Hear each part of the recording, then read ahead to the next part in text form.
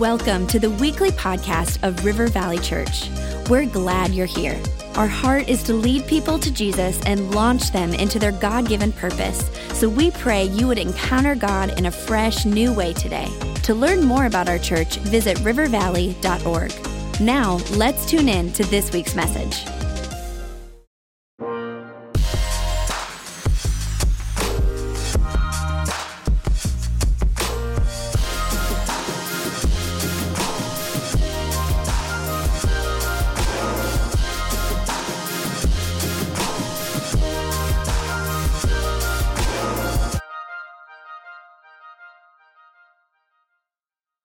Hey, River Valley, I am super excited that this weekend we have a message from Nathan Finochio. And you may not realize who he is, but at the end of this, you're going to love him. I guarantee it. My mom was at the all staff that he was at, and she said, I love this guy. Now, you're going to have to get past the fact that he's wearing a bucket hat and a Twins chain, which I dared him to wear for our all staff. And but you're going to get this. He's like a wild man, but he's a brilliant theologian, and he came to our all staff and taught. Now, why did we bring him in? He runs a ministry called Finochio, which is a subscription-based discipleship program. Many of our pastors subscribe to it. He's just brilliant. And we brought him in, and he taught about what is God like and how we should worship God. And when he was done, I was like, the whole church needs to hear this. So we cut it down into message length and just made it so it would fit. It's a little bumpy in the beginning, but it smooths out towards the end. I want you to hear from him. I want you to receive from him. This is something for the whole church. Our staff resonated with it. I believe you will too. And at the end of it, you'll get past the bucket hat and the Twins chain. But welcome with me to River Valley Church, Nathan Finochio. Twin Cities, baby. Represent. Oh my gosh. I picked this up at the game yesterday. I'm pretty stoked about it. My wife's not gonna get it, but she doesn't get it, so. 3 things that I wanna do. Firstly, I wanna talk about a paradox, a theological paradox, because there's a bunch of paradoxes in Scripture, and paradoxes are where there's 2 truths, and you kind of have to just let both of these seemingly contradictory truths live. Okay? Like, I've been watching a lot of young people kind of deconstruct, and when they're 3, they can understand that their parents love them and will hit them in the butt. But when they're 21, it's like, God is only love. And that's all he is. He's obsessed with me. And he is such a desperate boyfriend. And he's always slipping into my DMs. And it's like, back off. Right? God is not Enrique Iglesias. You know, you can run, you can hide, but you can't escape my love, right? He's not a stalker. Number 2, I want to look at some hard verses this morning.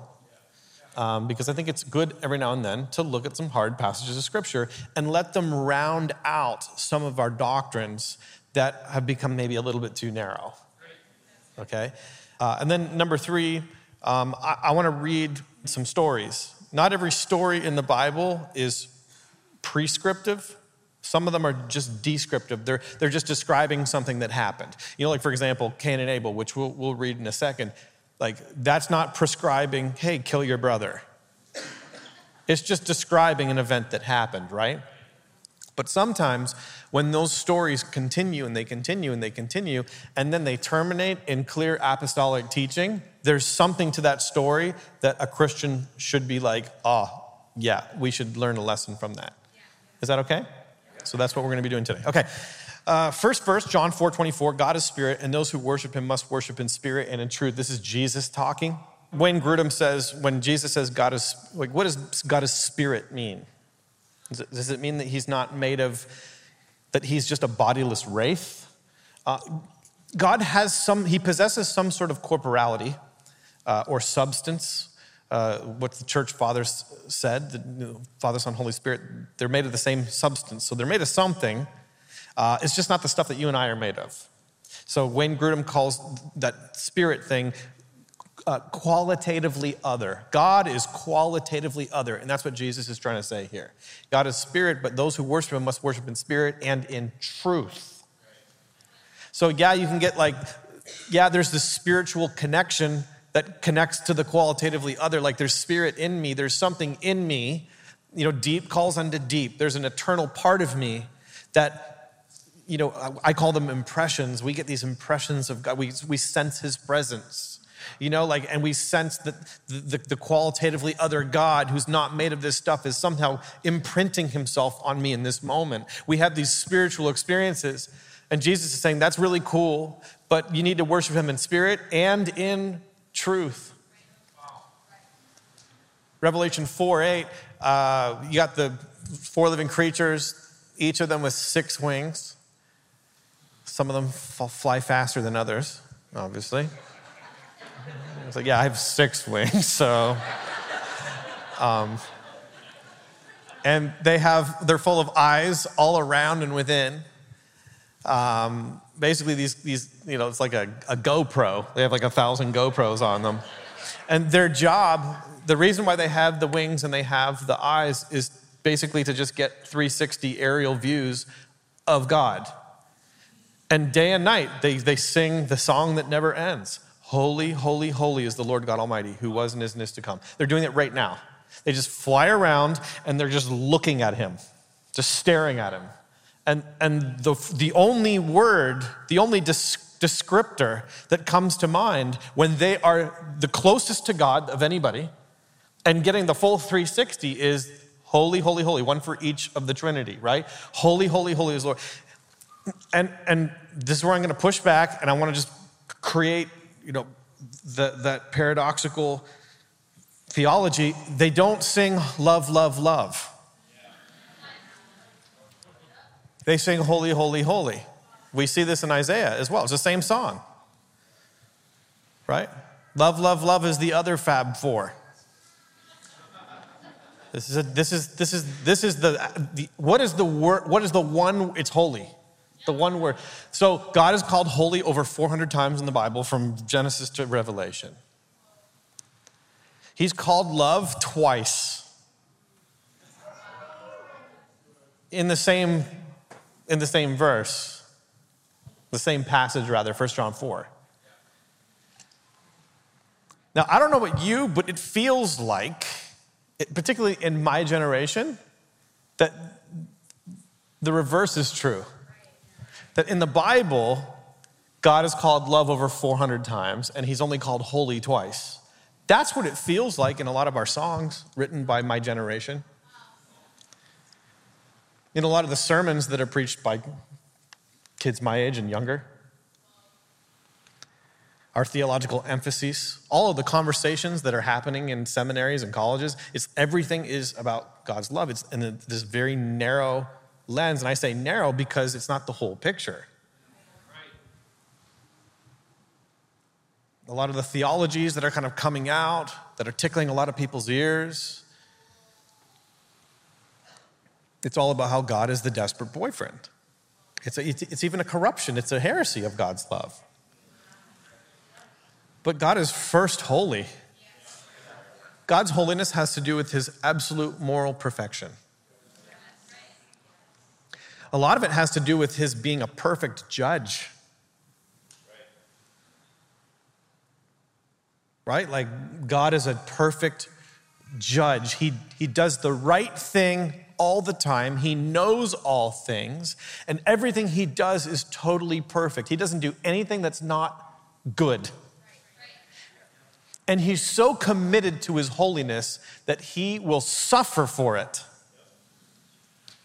That's the story of Scripture. The story of Scripture is a holy God who his love is a holy love. His love flows from his holiness and not the other way around. And the reason why he'll die on the cross is ultimately for his holiness and his love. It's this paradox. Now, God is love, 1 John 4:8. And this is fantastic. Anyone who does not love, just like how holiness is something that, you got to be holy. Peter talks about that. And John's saying, totally, you got to be holy. And anyone who doesn't love does not know God, because God is love. And absolutely God is love. And I'm not saying that God is not love. I'm just saying I think that there's a theological imbalance in my generation. Now, at the cross, we see this great paradox, right? And we see this collision of God's holiness. He suffers for his holiness. Now, he's a holy God who wants to be in relationship with his people because he's loving, and holiness has to do with him always choosing the right thing. So of course he's holy, or of course he's loving because he's first holy. He's going to love because he's holy. Holy people love, right? And so he's, I love you, but I can't be in a relationship with you because you got problems, and I'm a holy God, and I'm so committed to my holiness that I will cleanse you, clean you up, deal with this sin issue by dying and suffering. And this is this great paradox of Christianity, what Christopher Hitchens called the moral rot of Christianity, where God deals with sin. I see who God is at the cross because he suffers for his holiness and he suffers for his love. That's who he is. That's a paradox. And it needs to be held in tension. I gotta worship him in spirit and in truth. And when people see and they understand the holiness of God, that, wow, I have sin, and sin had to be dealt with, but God so loved the world that he sent his son, and wow, yeah, but if I reject him, the wrath of God remains on me. Why? Because there's a sin issue. There's a holiness issue. That actually frees people. Okay. Let's read some stories. Let's start with Genesis 4. I'm just going to throw them up there, and we're going to zip through them. Y'all probably know this one. Course of time, Cain brought to the Lord an offering of the fruit of the ground. Abel brought the firstborn and the fat portions. That's ancient Near Eastern speak for the yummy stuff. And the Lord had regard for Abel and his offering because Abel cared, but for Cain, he had no regard because Cain's like, here's a bruised banana and an orange I don't care about. Right? So Cain's all sad. And essentially, I call people like Cain Christian Buddhists. A Christian Buddhist is somebody who wants to have a spirituality on their own terms. They don't care about what God wants. They just want to worship how they want to worship, but then they expect the result to be awesome. Right? So they come to church and they're like, I have yoga on Mondays and I'm a vegan, and on Saturdays I have pottery class, and Sundays I go to church and I just really like the songs. It's kind of vibey. And there's some things that I don't agree with, but some of the things I do and I just feel really motivated, and Jesus loves me, and so I just feel better, right? That's a Christian Buddhist. There's no cross. Right? There's no sin. They don't see themselves in Scripture. They see people that they're annoyed with in Scripture. Right? And they use Scripture for their own means, and they, same thing as the Thomas Jefferson approach, whatever. So here we have Cain. He's the first Christian Buddhist. And the Lord says to Cain, "Why are you sad, little Christian Buddhist?"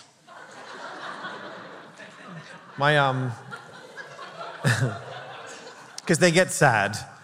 It's all about their feelings, right? My niece, Georgie, she's 4, and Frankie is 7, and Frankie looks like she's from Florida. She looks like the daughter of Joe Dirt. She's got like a mullet.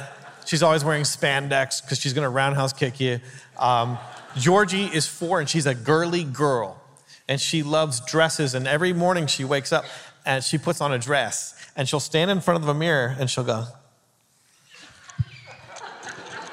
And if the dress swirls, she'll leave it on. But if it doesn't swirl to her liking that day, she'll take it off, she'll put on another dress, and then just continue until it swirls enough. And she wears costumes, like dress costumes, like the ones you get at Walmart for like $20, like Elsa or whatever.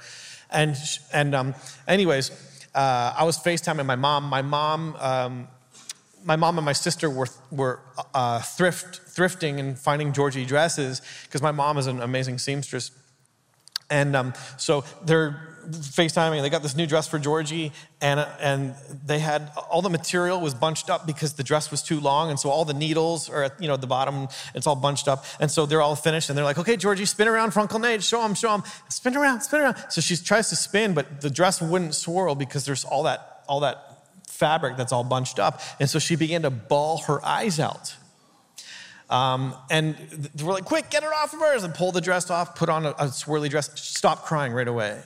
And, it just reminded me of Cain, the Christian Buddhist, where it's like, if it doesn't swirl, if life doesn't swirl, if God doesn't make things swirl in my life, then you start to freak out, you get sad, you start crying. Oh, quick, get that doctrine off of her. Oh, get that verse off of you. I know, it makes you feel so uncomfortable. And then we wonder why people stay spiritual babies. Okay, let's keep going. Move it along, Nathan. The Lord says to Cain, if you do well, will you not be accepted? Right? Like if you worship in spirit and in truth, your offering is going to be accepted. If you don't do well, sin is going to dominate you. That is what was really at stake in worship. If you don't worship well, it's not going to end well. And worshiping well isn't just going through the motions, it's understanding why you're even here in the first place. This desire is contrary to you, but you must rule over it. Cain spoke to Abel, his brother. He's still upset. And when they were in the field, Cain rose up against his brother Abel and killed him. And, Cain's failure at the altar created the death in the field. So first worship service in the Bible, and a dude dies. Okay, let's keep going. It gets worse.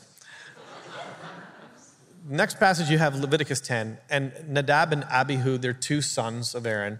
And same thing. It's their first day on the job. And they just worship God however they want. They take strange fire into their censer, and God's just like, that's not going to work, and he kills them. Because you don't get to worship God however you want. And God had outlined, this is how you're a priest, dude. Are you kidding me right now? It's your first day on the job. I'm not going to let this go. Next passage. This is David. David is like the man. He's like awesome at worship. And he's celebrating, and they got the songs and lyres, and they got the whole band, tambourines, castanets are okay, cymbals are better. And they come to the threshing floor, and Uzzah is a priest, by the way. And Uzzah had this great idea of putting the ark in the back of a Ford F-150 truck. It's an old, F-150. And God's like, dude, I'm a king. So I want you to carry me and give me the amount of respect the way that you'd carry other kings.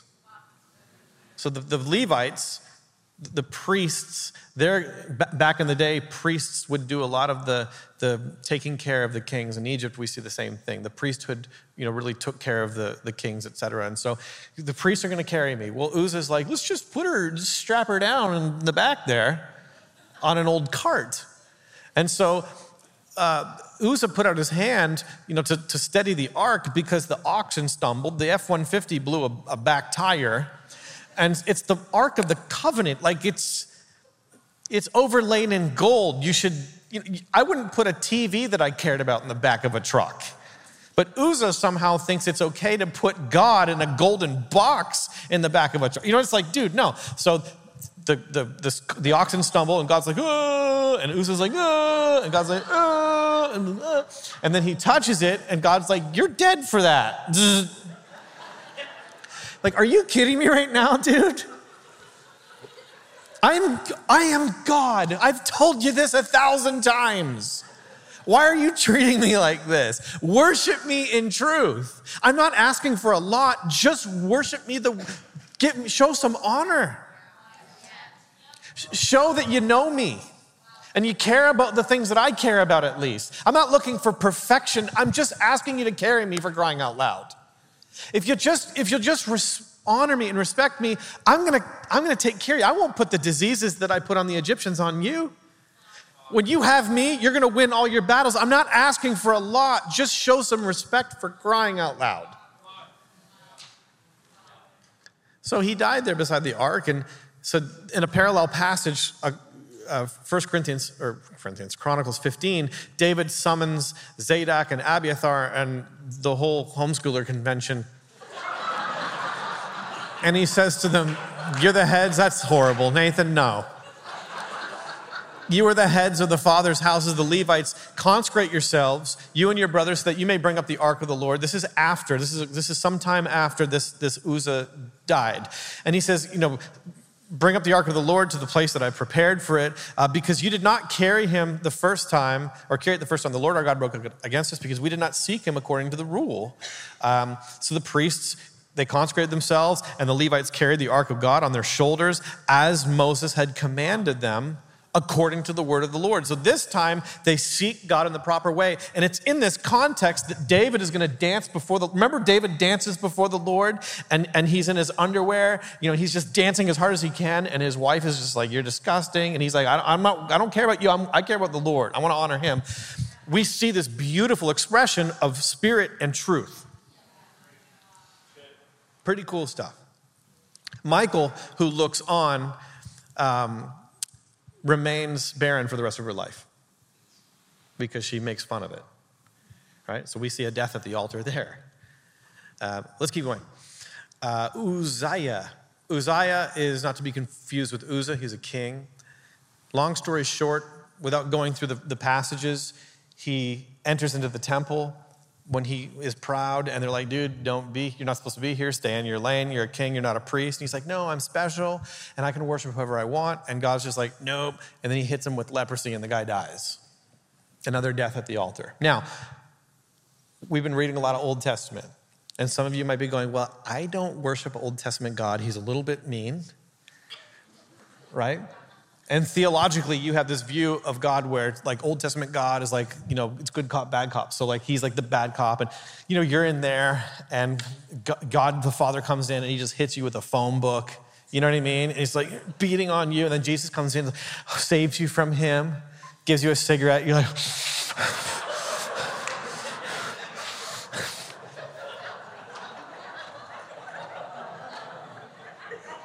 thank you. He is horrible. I know I did it. I stole the thing.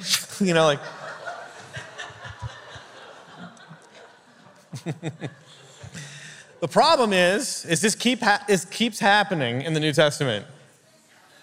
Acts chapter 5. I'm not even going to read all of it, but Ananias and Sapphira, need I say more? Most scholars believe that these are Christians. They lied to the Holy Spirit. How do you lie to the Holy Spirit if you're not a Christian? You don't have a relationship with him. Right? And this is at a worship service. They're bringing money. They're offering. It's Genesis 4. And they're trying to use it as a social gain. And God's just like, yeah, I'm not going to be mocked. And so they die at a worship service. And then finally, in 1 Corinthians 10, Paul calls the cup of blessing. Because it's a participation in the blood in the blood of Christ. It's a cup of blessing. When it's not just a mid-service snack, and I don't believe it's just an emblem to remember. It's a cup of blessing. There's something powerful in it. Remember that old song? There's wonder-working power in the blood. So when we take that cup, I'm not teaching transubstantiation here, but I'm teaching consubstantiation, where Christ's presence is here. And when we eat, we're mystically eating grace and drinking grace into our life. You hearing me? It's the power of God, right?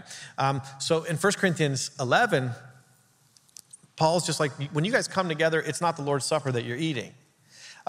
Because for an eating, so church used to be a potluck back in the day. The rich people would bring all the food. Poor people obviously didn't have anything. But what's happening in Corinth is the rich are eating all the potluck, and then there's nothing left for the poor. So for an eating, each one goes ahead with his own meal. One goes hungry, another gets drunk. So this dude hasn't eaten for a couple days. This dude's singing 99 bottles of beer on the wall. right? And Paul's like, what? Do you not have houses to eat and drink your Super Bowl, meal at? Or do you despise the church of God and humiliate those who have nothing? What shall I say to you? Shall I commend you in this? No, I will not. Whoever therefore eats the bread or drinks the cup of the Lord in an unworthy manner will be guilty concerning the body and the blood of the Lord. Let a person examine himself then, and so eat of the bread and drink of the cup. For anyone who eats and drinks without discerning the body eats and drinks judgment on himself. That is why many of you are weak and ill, and some have died. It keeps happening. Now, what does it mean to eat of the table of the Lord in an unworthy manner? Well, contextually, what it means is what's happening, because at the end of 1 Corinthians 11, Paul's going to say, therefore, brothers, wait for one another. So it's bookended by this idea that people are coming to church, gorging themselves, and they don't care about anybody else. So what's the question is, what does it contextually mean to eat of the table of the Lord in an unworthy manner? It's when you make church and spirituality all about yourself. It's all about you, and it's not about him and his. It's Christian Buddhism. I'm on my journey. Yes, we're all on a journey, but dude, the scriptures are the scriptures. And when you come to something that you don't like, assume that you're wrong and the scriptures are right. You're not God. He's smarter than you. He's more merciful than you. He's more loving than you. He's wiser. And he's holy. He's a king. He's not a desperate boyfriend. Yes, he loves you, but he's a king. And he cares about sin. So much so that he died. And yes, his grace is sufficient, and his grace will empower you to live a holy life. And yes, all of us make mistakes, and we continue to make mistakes, and his mercy and his grace is, read Psalm 103.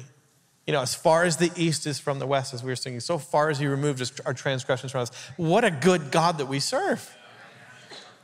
He's merciful and he's kind and he's wonderful, but he's holy and he's a king. And so when we come to church, we can't make it all about ourselves and then cut things out of the Bible that we don't like or say things about him that aren't true. In the year that Uzziah died, the king that I talked about that stormed into the temple, and he assumed and speculated upon the grace of God. In that year, Isaiah, a young 17-year-old man, saw the Lord. And he peed in his pants. That's the Nathan Finochio version. He saw the Lord and he was terrified, dude. Right? Do you remember that? In the year, it's not by chance that it was the year that Uzziah died. And the kind of death that he died, where he just, I'm awesome. I can do whatever I want. Isaiah sees the Lord in that year and he pees a little. I should not be here. I'm a potty mouth. And I have roommates that are potty mouths. His reaction to the presence of God was the absolute opposite of Uzziah's. Right? Where Uzziah is just presuming. Right? Isaiah is going, God, I'm not worthy. And God's like, I love that posture. That posture where you see me and he hears the song. Remember Isaiah hears the song, holy, holy, holy is the Lord God Almighty. He's like, and then God's like, I can clean people like that. When you show humility and some self-consciousness according to the word of God, right? God's like, I've got all day for you. Right? And the coal comes and it cleanses him. I think that the mercy of God, Peter talks about it, humble yourself before the mighty hand of God. Right? How do I get grace? Humble yourself before his word. So how do we come to church? I'm going to end it here. How do we, what do we do? So the title of this talk isn't Sometimes God Kills People, okay? For starters. But I'm just saying, let this temper your theology a little bit. I think there are people who are spiritually ill in our churches. Maybe there are some people who have been eating at the table of the Lord in an unworthy manner. And it's made them sick. I mean, scripture here. But we're talking about people who, they're making it all, they don't care about scripture. They don't care about Jesus. This is an unhealthy way. This is not a good way to serve God. The safe way to serve God, the life-giving way where you're drinking the cup of blessing. Because see, church is supposed to be a place where there's blessing. I have all day for church songs about blessing. For people who are going, God, I am not worthy. In the Catholic Mass, if any ex-Catholics here? Okay, do you remember in the Mass? Lord, I'm not worthy that you should enter my home. Only say the word and your servant will be healed. That's what Catholics say collectively before they receive communion. It's just this beautiful posture of, God, I don't deserve your mercy. I don't deserve to be here. But Lord, come in and you say the word and your servant will be healed. When we come to church, there has to be that old school fear of God. Where it's now, I had this last verse, Hebrews 12, and the end of Hebrews 12:29, it just says that our God is a consuming fire. Right? And he says, let's offer up to God acceptable worship, right? Like worship that he's asked for, with reverence and in awe. Right? Like, okay, God, you're a king, you're holy, for our God is a consuming fire. That's meant to it's like, so in California where I lived, we didn't have fires because it's illegal. But in Canada where I'm from, we do bonfires all the time. Do you guys do bonfires? Okay, so dude, in Canada, bonfires are life. Okay, like we love bonfires. We are all about bonfires. You get to smell like smoke for a week. You know, it's hot dogs and it's s'mores and you're with your friends and you're hanging out and it's just the best. And never once in my life have I been invited to a bonfire and I was scared to go. Because I respect and I reverence and I awe fire. Right? Like, no, there was guys in my high school, they'd like drink like 1,000 beers, build a huge bonfire and like jump through it every weekend. They'd show up to school on a Monday, like missing part of their jacket, their hair's missing. And it's like, dude, we got the best weekend ever, dude. You know, it's like, doesn't look like it. You have 3rd-degree burns everywhere. That's not safe, you know? So church should be it should be like a bonfire where because you so reverence and awe, you have the best time ever. It's a paradox. I never think God could kill me at this service because I reverence and awe the Lord imperfectly. But there's reverence and there's awe and there's fear there. God, you are so good. I brought my time. I brought the good things that you've asked for. And I'm worshiping you in spirit and truth. And Lord, I thank you that you're not looking for perfection, but you're looking for a pulse. And here it is. My heart is beating for you today. And God, I just want to worship you truly. And I want to know you accurately today, God. And I appear before you. And Lord, let your word be true and every man a liar. And God, I'm here to receive. I'm a sinner. And God, I need the cup of blessing today. And I need this worship. And I need this word, God, because I'm so dependent on you. And there's no life outside of you. That kind of posture brings the blessing of God. But a posture where we just, that God is Enrique Iglesias and you can run, you can hide, you can't escape. That's not helping anybody. And that's all I have to say about that.